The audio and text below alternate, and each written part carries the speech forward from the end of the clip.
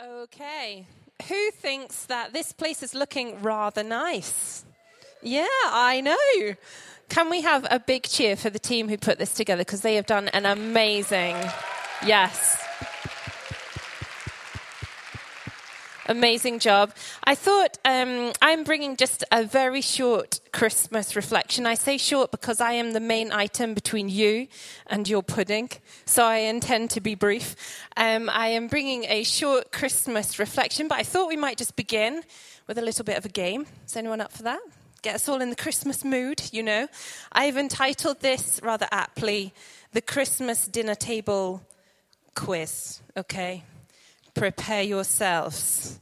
My thought is that we all have different traditions around the Christmas dinner table. Picture your Christmas dinner table, if you will, with me for a minute. You're sitting down. There's the big whatever it is on the table. The table is groaning with the weight of dinner. Everybody is assembled.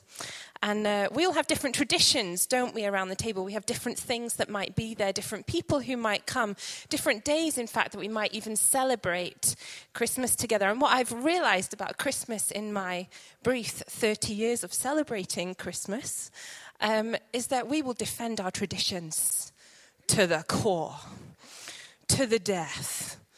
If you've been born and brought up a turkey girl, then a turkey girl you will remain. Anyone with me? Yeah, a few of you are with me. Okay, so picture your table, and what I would like you to do is cheer for the tradition that is at your Christmas dinner table, okay? So I'm going to give you two options, and then I'm going to ask you to cheer for one, and then the next, and we'll see which one is victorious in this, the great central Christmas dinner table quiz. Are you ready? Are you ready? Okay, I want you to scream, holler, cheer. I give you permission. You may stand on your chairs and go wild. Okay. Question number one in the Christmas dinner table quiz. Turkey or no turkey? Give me a cheer if there is turkey on your Christmas dinner table. It was rather loud. Thank you, Andy. And give me a cheer if there is an alternative to turkey on your Christmas dinner table. I'm actually shocked. Wow, that was surprising. I think maybe the turkey alternative might have won that one.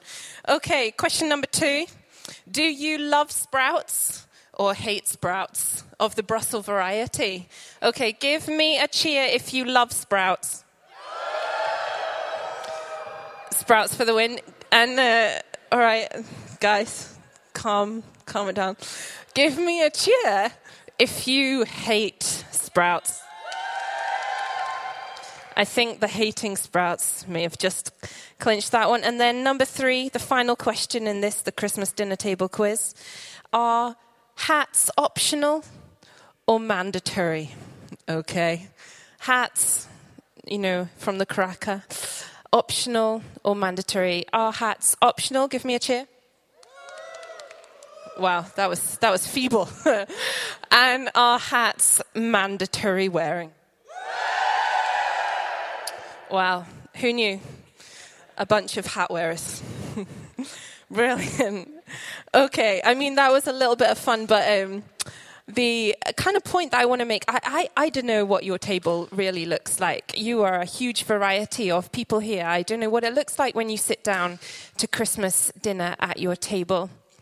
We're going to save the crackers for later, just those of you who got a little excited over here just now. Okay, they're actually kind of part of the evening.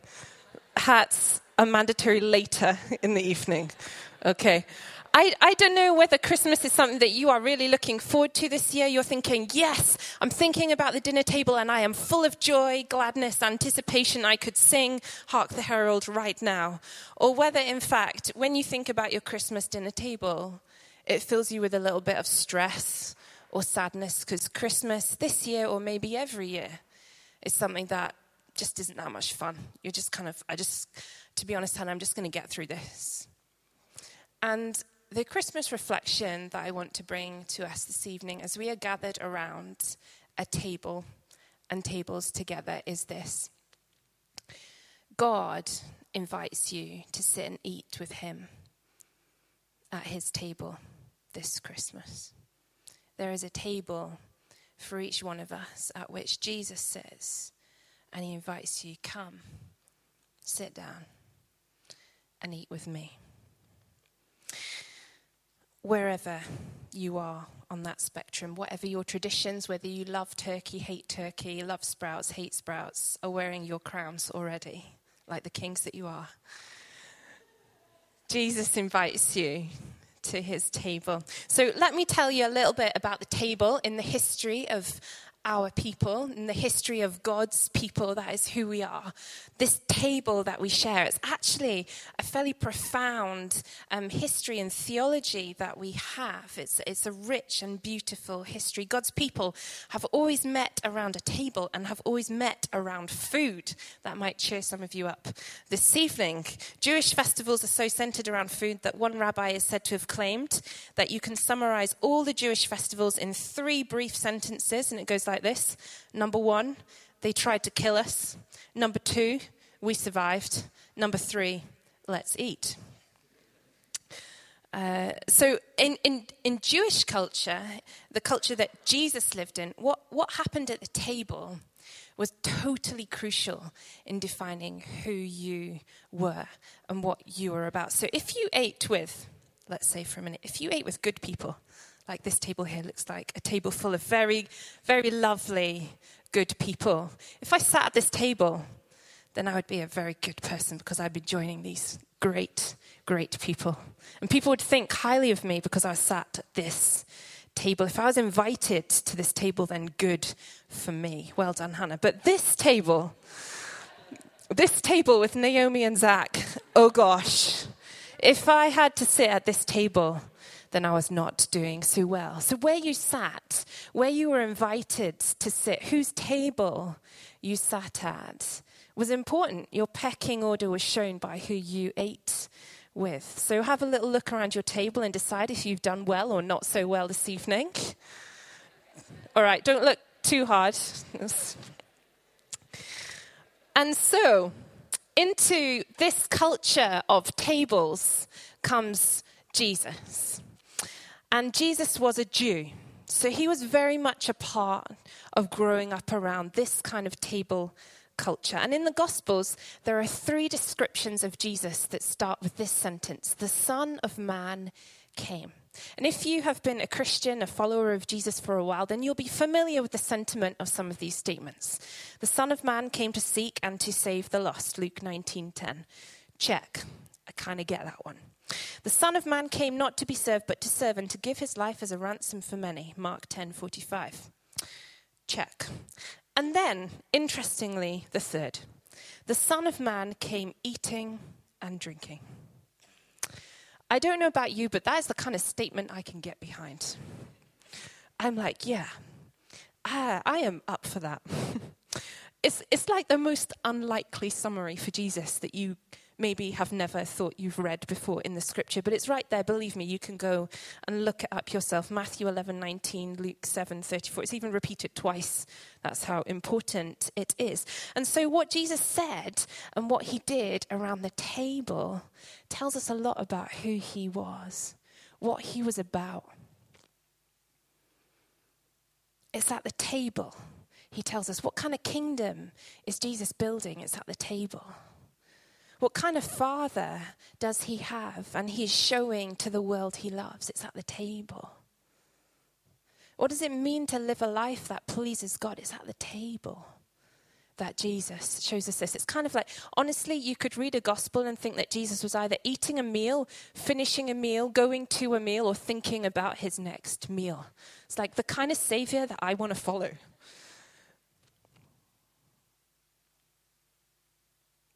What kind of kingdom is he building? It's at the table. And Jesus came to the table either as a guest, he was invited, or as the host because he was throwing the party. And he was pretty good at both. He was a guest at a wedding, and he basically encountered this horrendous wine situation. They had run out of wine. If you're throwing a Christmas party this Christmas season and you run out of wine, it's like, oh my goodness, the party is over.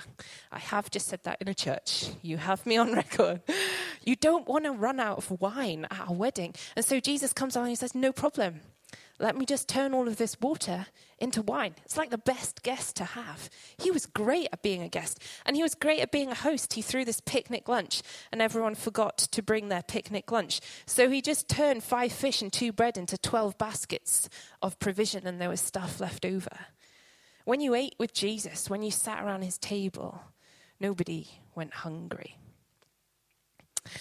The other really interesting thing about Jesus' table is who got to sit at it. You remember this whole, like, the good people sit at the good table, and then the slightly dodgy people sit at a different table. You know, you keep them separate. Well, Jesus, he was quite happy just to utterly disrupt the kind of status quo. He sits them all together. He says, there is another way. There is a third table way. The kingdom of God, it's like he's saying at his table, is where the poor and the marginalized sit with the rich and the powerful. It's where the prostitute sits with the moral police. It's where the Gentile and the Jew, people of different and opposing and sometimes clashing races and cultures, sit together. He sits them together and he says, eat together. And I don't know about you, but it's kind of easy to miss the drama of that, isn't it? Because we live in a deeply egalitarian culture. Our generation, we've been brought up, it's been deeply ingrained in us, fiercely defended. Everybody's equal. Doesn't matter where you're from or what you do, everybody is equal. But in Jesus' time, that wasn't the case.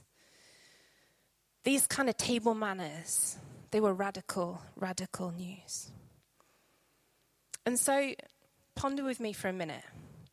If Jesus was here tonight, who would he have at his table? Just have a little think. Who would Jesus sit at his table? We'd probably come up with some good answers. The refugee, it's kind of obvious, isn't it? The migrant, the poor, women, children, the excluded. He would accept them. He would show them hospitality. He would accept their hospitality to him. But what about the people who might offend us a little more? What if Jesus would sit Jeremy Hunt and the medical student at the same table? What then? What if he would sit the newly rehomed Syrian refugee with the leadership of the BNP at the same table? And he said both were welcome. Who would Jesus eat with? Would he sit with Donald Trump? Now there's a question to talk about over your Christmas dinner table. Putin, the paedophile, the ISIS terrorist. Would he eat with them? How radical were Jesus' table manners? Jesus' table, hate to break it to you, but wouldn't have made it to Pinterest. It wasn't Instagrammable. If you read the Gospels, you know, chaotic things happened at Jesus' dinner table. People had arguments. People stormed out. People did offensive and slightly awkward things. But people sat together and they ate. And I think that gives us a lot to think about this Christmas as we sit at our various tables on various days with various groupings of people. Does your table look like Jesus's? Who sits at your table? Is there room for people who are not like you, who don't think like you? Who sits at your table? But the question I actually want to ask tonight as we gather together is maybe something that heads us in a little different direction. So I've talked about the table, the history of the table for God's people. But my question this evening is a little different, and it's this. Is Jesus at your table? Is Jesus at your table? And in the immortal words of Lumiere and Mrs. Philpotts, have we invited Jesus to be our guest this Christmas. Can't get through Christmas without Disney. Don't know about you. The story that we see in Scripture and that we read throughout Advent, throughout this season of stopping and remembering, is one of Jesus, the guest. Jesus, the baby who came as a guest to a broken down stable and a teenage mother, to be birthed, to be loved, to be cared for in very human arms. Jesus, the guest who knew hunger, who knew rejection, as well as friendship and fill. Jesus, the guest who came to us and comes to us again tonight and wants to sit and eat with you and with me. Is he your guest this Christmas? That's my question. And so come with me if you will. We're going to read together as we head towards a finish, I promise, is a story where Jesus is a guest at a table. It's a story from the end of Luke's narrative. It's from Luke 24. And in summary, what has just happened is that Jesus has just been killed. He is dead. So his appearance at a dinner table is something of a surprise, you might say. You were thinking, I thought he had exited the story, but no. We know because we get to read the narrative with the benefit of hindsight that in fact Jesus has been raised from the dead and he is alive again. But his disciples are unaware of this, and the story goes that they had scattered. And two of Jesus' disciples, his friends, the people who'd been around him and around his ministry, are making the journey from Jerusalem, where everything has happened, where Jesus has died, to a place called Emmaus, which was like a day's walk. Think from here to Glasgow, like it would take you a good day of trekking with your walking boots on. And they're talking together, they're kind of, to be honest, I think they're pretty heartbroken. They are disappointed, they are confused. This Jesus, we thought he was going to be everything, but he's dead. What now? And this stranger comes alongside them on the road, this stranger. And they're kept from recognizing him, but the narrative tells us that it was in fact Jesus. And this stranger comes alongside them and walks with them and explains to them, hey guys, do you not understand? This is what needed to happen to the Savior, that he needed to die. And then God was going to raise him from the dead again, because God was about restoring all things and dealing with the sickness and sinfulness of our hearts. And at the end of their journey, they've been talking with the stranger, and he's made sense of so many things to them. And they invite him to come in. Be our guest, they say. Be our guest. And so he comes in. Let's read Luke 24, and it'll be up on the screen behind me. They came to the edge of the village where they were headed.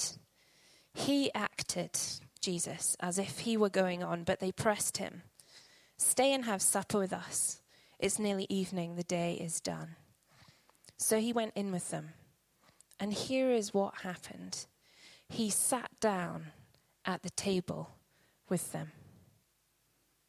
He sat down at the table with them. Taking the bread, he blessed and broke and gave it to them. At that moment, open-eyed, wide-eyed, they recognized him. And then he disappeared.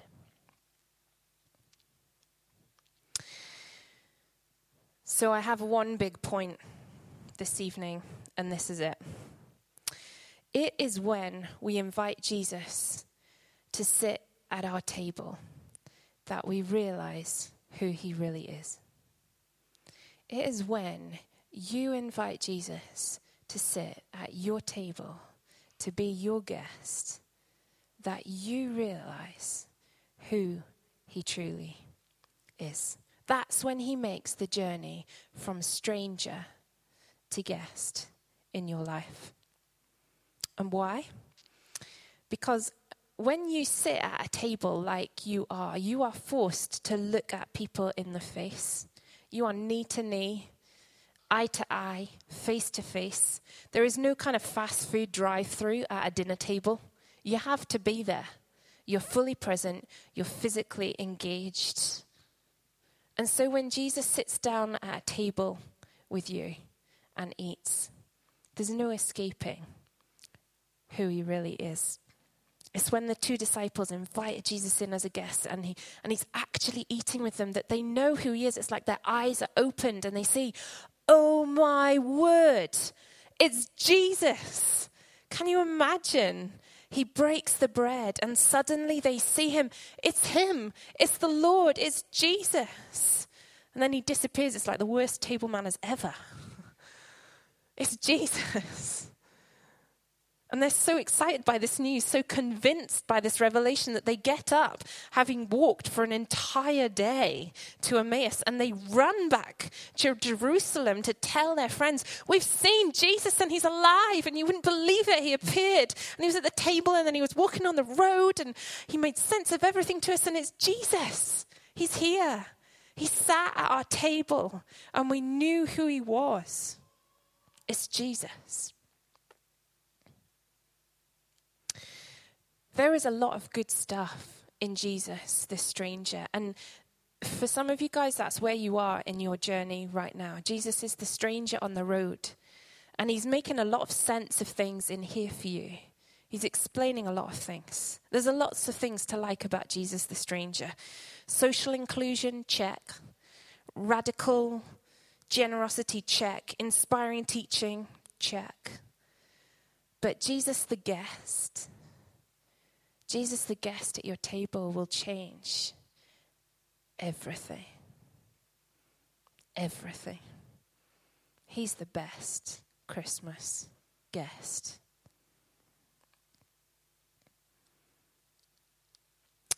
So tonight, I meant it to sound more like an invitation than a challenge, I'll be fair. But I want to encourage us. Why don't you invite Jesus to be your guest at your table? Whether that's for the first time or whether that's for the 51st, 100th time, like those disciples. They'd eaten with Jesus a lot of times before. But then they saw him again for who he really was. Be my guest, Jesus, this Christmas. Sit and eat with me. In my heart, eye to eye, face to face, knee to knee.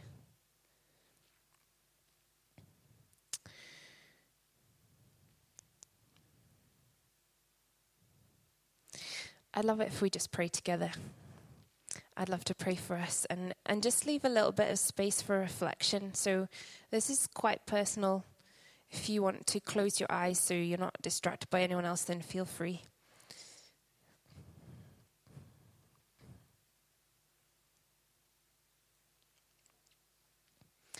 And I'd love us to do something a little bit different as we pray. And it's called praying with your imagination. It's something that people have been doing for centuries. It's not a weird thing. It's actually quite normal. It's just we don't do it so often. But I'd like you to picture with me, if you can, for a minute, sitting at your table, maybe even this table here. And Jesus comes and sits next to you. He's sitting with you at your table. He's here. And he's looking at you. And I'd like you to picture that, if you can, in your head. Like you'd picture a film or a movie or an image or a memory. What does Jesus look like? And how is he looking at you?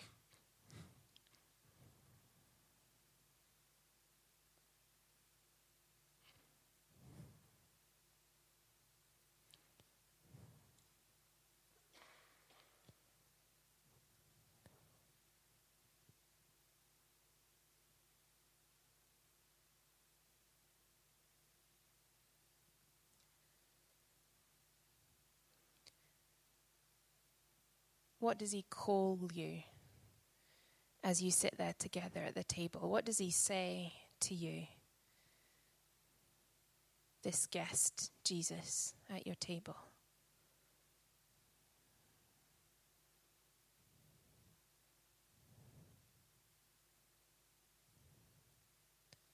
Jesus says kind things. What does he say to you?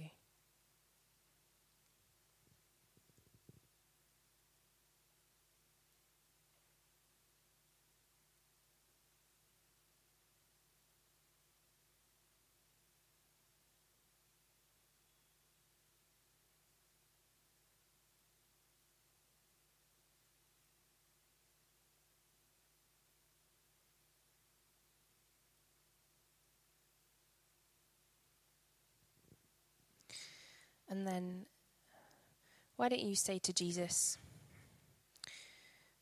what you want to say to him? It might just be thank you for sitting with me.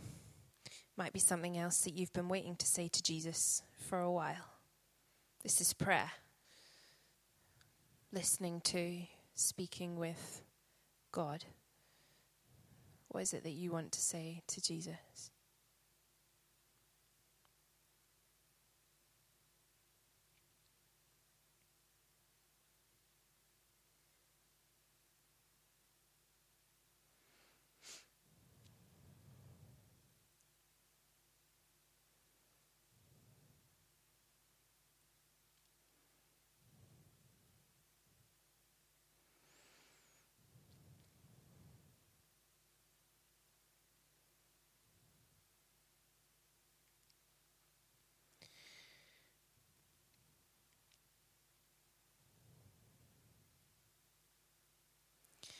I have a sense of a word for someone particular, specifically an individual here tonight, that you felt like Jesus just wouldn't sit at the table with you. You couldn't even picture him sitting down because you just thought that he wouldn't. And that's largely because nobody would sit at a table with you. That's been your experience, maybe even with the church. And I felt that, if this is right, I'm happy to be wrong, but I felt that Jesus wanted you to know that he's coming to your table and he's going to help you sort your stuff out. There's a story in Scripture of a man called Zacchaeus. You can go and look it up if you like. And Jesus said, I'm coming to your table, Zacchaeus. And then he helps Zacchaeus sort his life out. Jesus is the guest who comes to us before we think we've got it sorted out. And he helps us sort it out. So if that's you, then I'd love to pray for you tonight, actually, so that you know how deeply loved you are by Jesus. So do come and find me. I'll be skulking around the back. So as I close, I'd love to read us a poem that I found. It's by a guy called George Herbert. And then Naomi is going to come and lead us into eating copious quantities of sugar and pudding. So, Love by George Herbert. Love bade me welcome, yet my soul drew back, guilty of dust and sin. But quick-eyed love, observing me grow slack from my first entrance in, drew nearer to me, sweetly questioning if I lacked anything. A guest, I answered, worthy to be here. Love said, you shall be he. I, the unkind, ungrateful. Ah, my dear, I cannot look on thee. Love took my hand and smiling did reply, who made the eyes but I? Truth, Lord, but I have marred them. Let my shame go where it doth deserve. And know you not, says love, who bore the blame. My dear, then I will serve. You must sit down, says love, and taste my meat. So I did sit and eat.